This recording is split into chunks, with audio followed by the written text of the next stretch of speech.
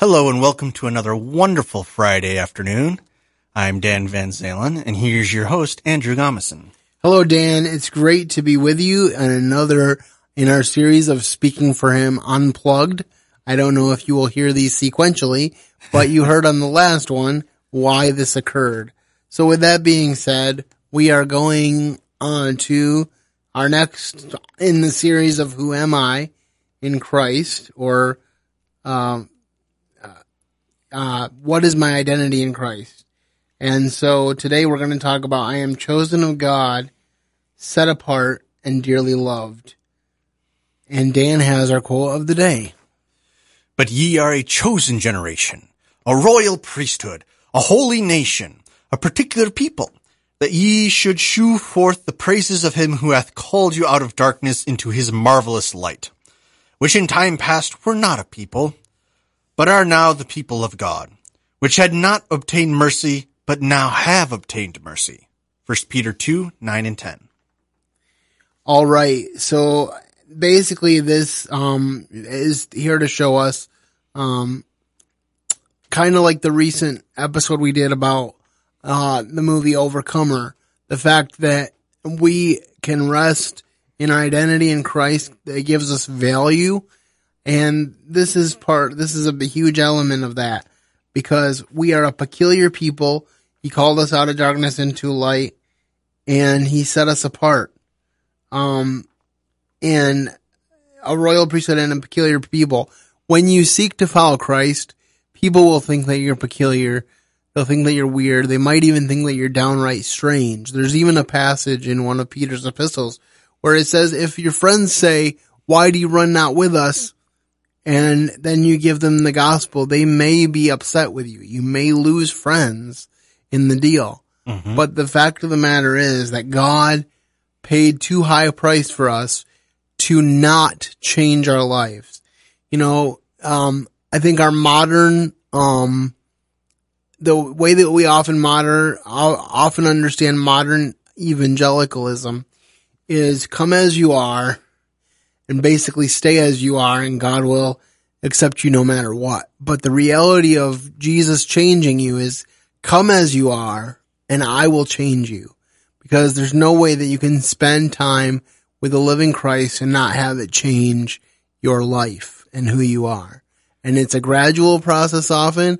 It's not an easy process, but he will change you, because that's the nature of the relationship that he has with us and seeks with us. So he says, come as you are, and I will make of you a new person. Yes, exactly. Exactly the point that I was getting to.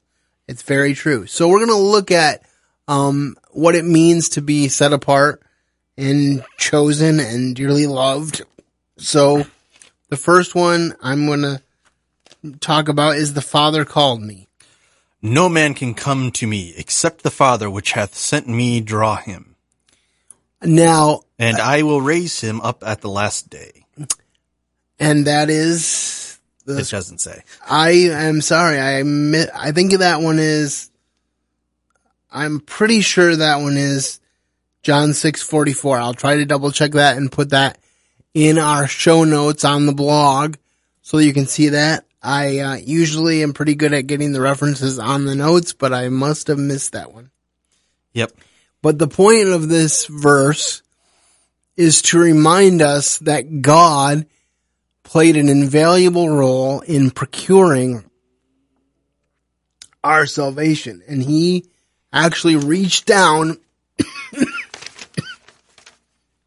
and said to us, "You are mine, and I want you to be mine." Now, the fact of the matter is that God also said, "Whosoever will may come." And he also said, if you believe in your heart that God has raised him from the dead, you will be saved. So there is actions that we should take. But the bottom line reality that is inescapable is that God called us to be his.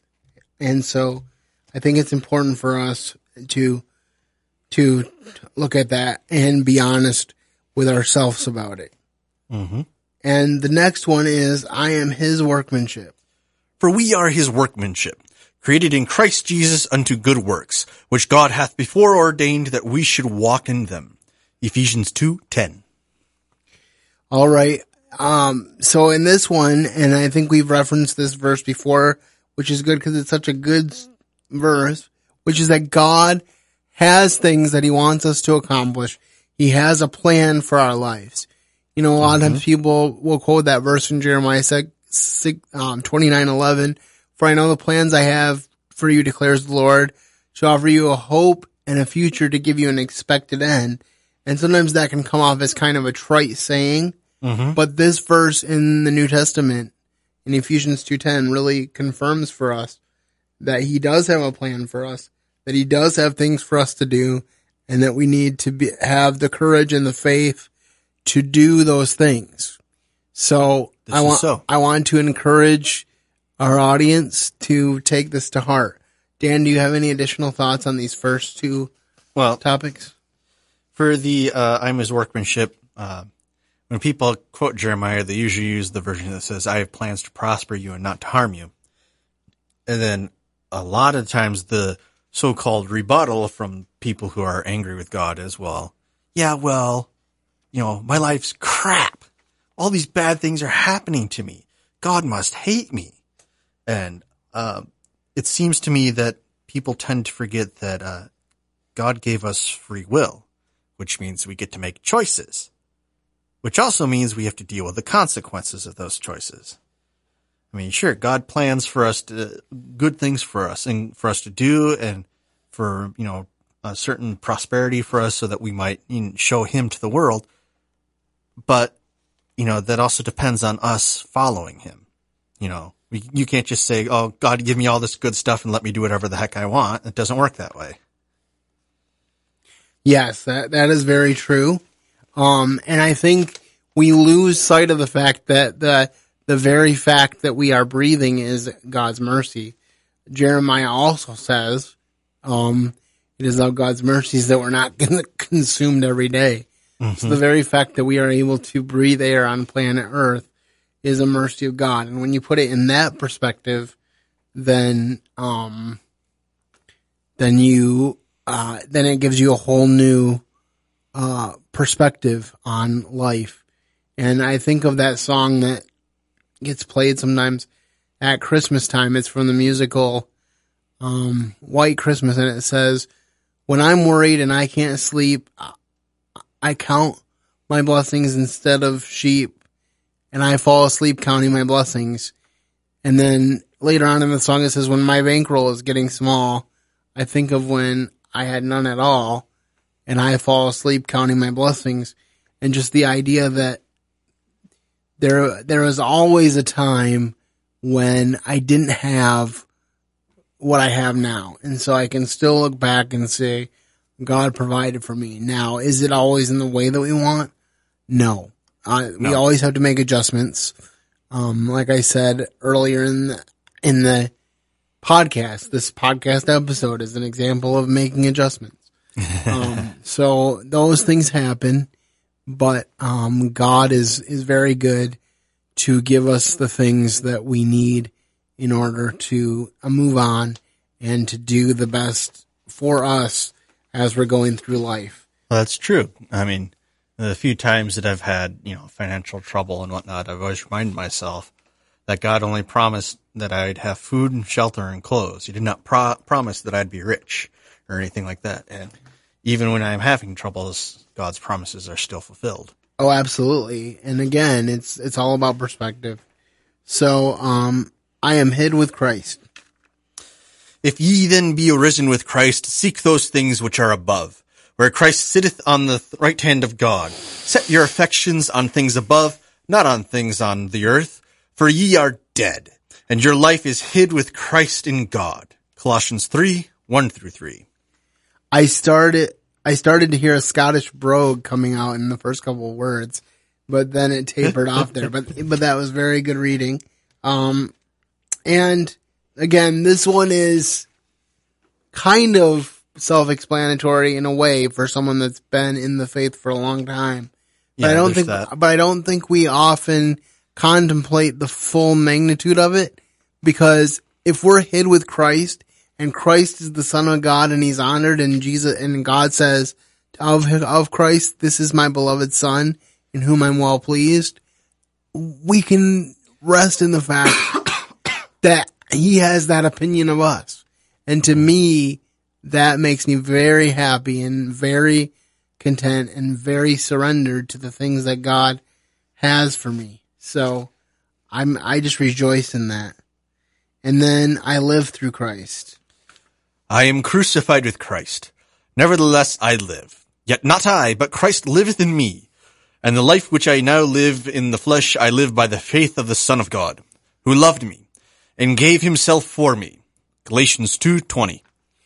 This is kind of also reminiscent of Romans chapter 12, verse 1, which is, I beseech you, therefore, brothers, by the mercies of God, that you present yourself a living sacrifice, holy and acceptable to God, that you may prove what his good, acceptable, and perfect will is. Mm-hmm. And I just think about the fact that we die to ourselves so that we can live. Jesus talked about that. If a corn of wheat die, then it will sprout up and abide again.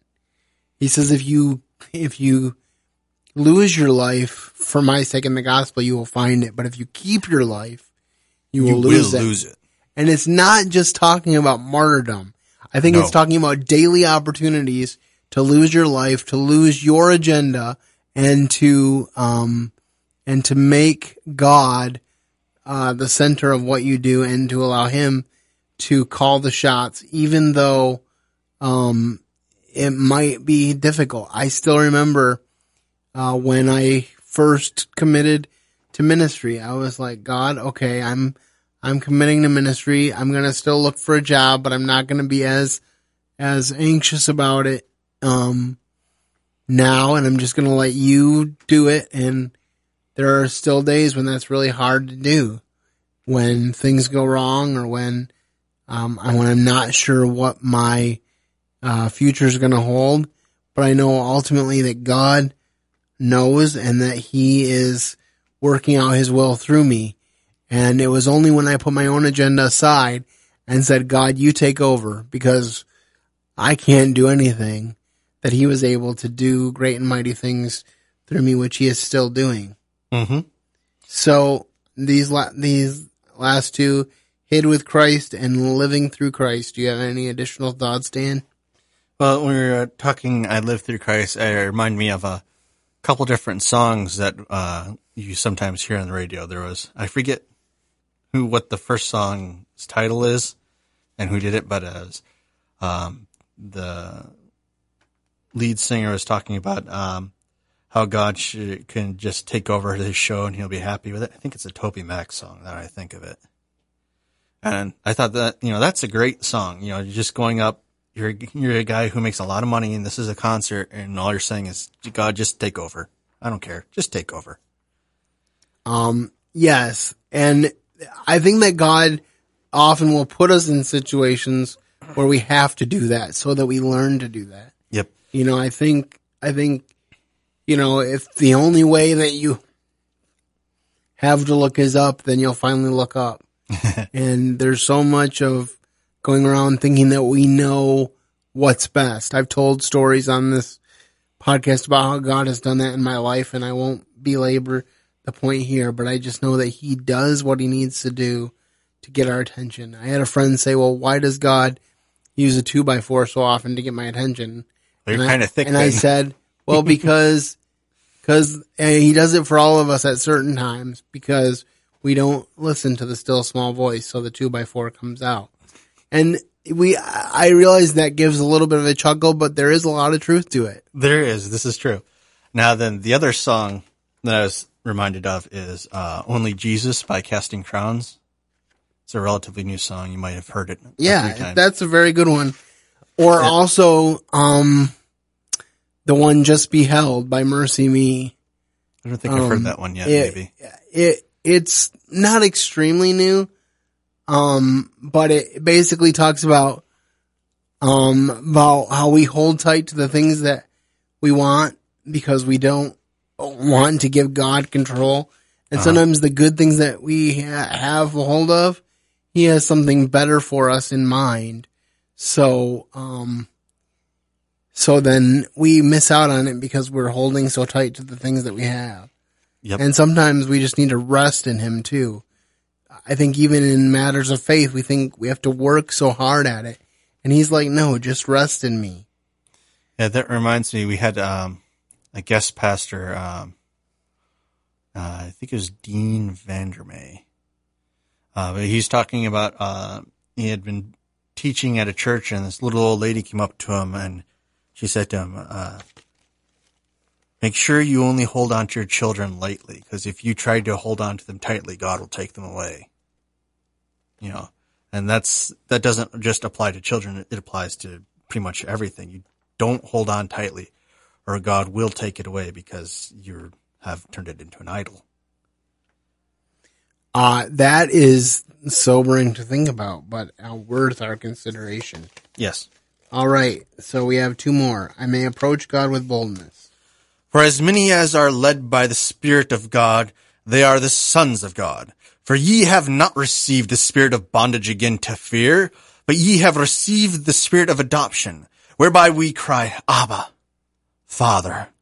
Romans 8:14-15. All right, so in this situation, we are told that we have received the spirit of adoption. We have been adopted as sons. We can speak to God as Abba, Father. And I thought it was really neat in the Passion of the Christ in 2004.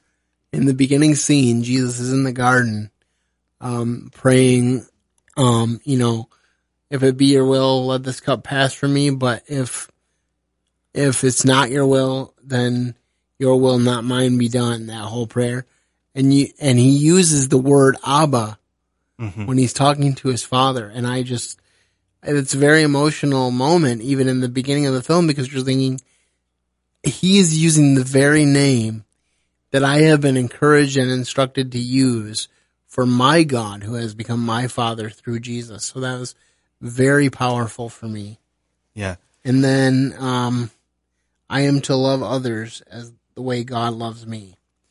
A new commandment I give unto you, that ye love one another as I have loved you, that ye also love one another.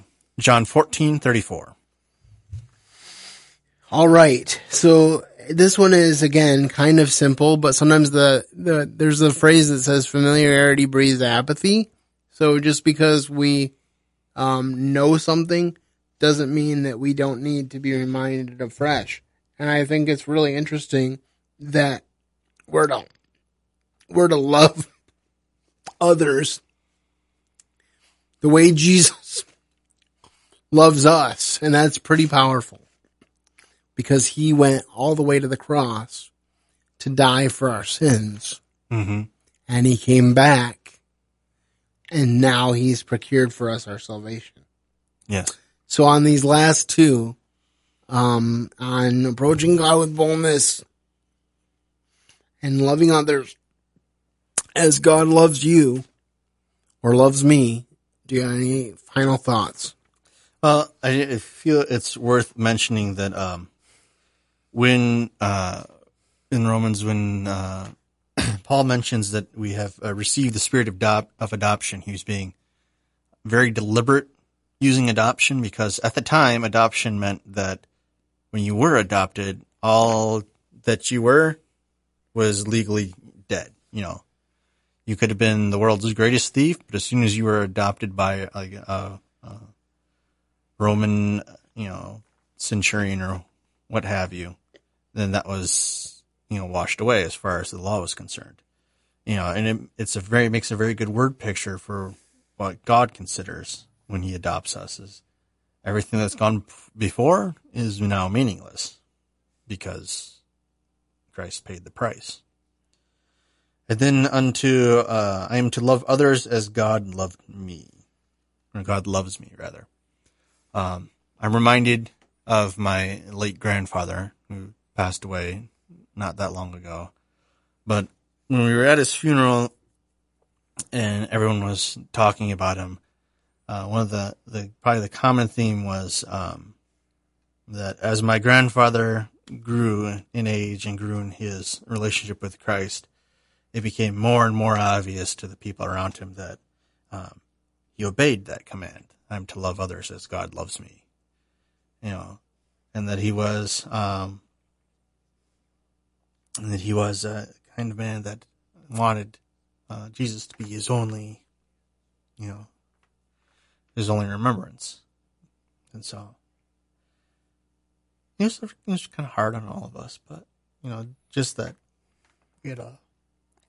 Well, I've said this to you in one form or another a few times, but Dan, I really appreciate the genuineness and the realness that you bring to the show, and the fact that when we have conversations like this, you take it seriously. You dig into these things, you show things to me and to our listeners at a level that I would never have thought of on my own, which is another reason, folks. I know I've said this before, but if I was doing a solo podcast, it just would not last, because the opportunity to have a discussion is so much more appealing than the opportunity to sit in the booth and talk and hope somebody listens later. Because at least I know, even if this only were to get one listen, that we had a profitable discussion between the two of us. And so I genuinely do appreciate that. And I will definitely be praying for you as you adjust to life without your grandfather.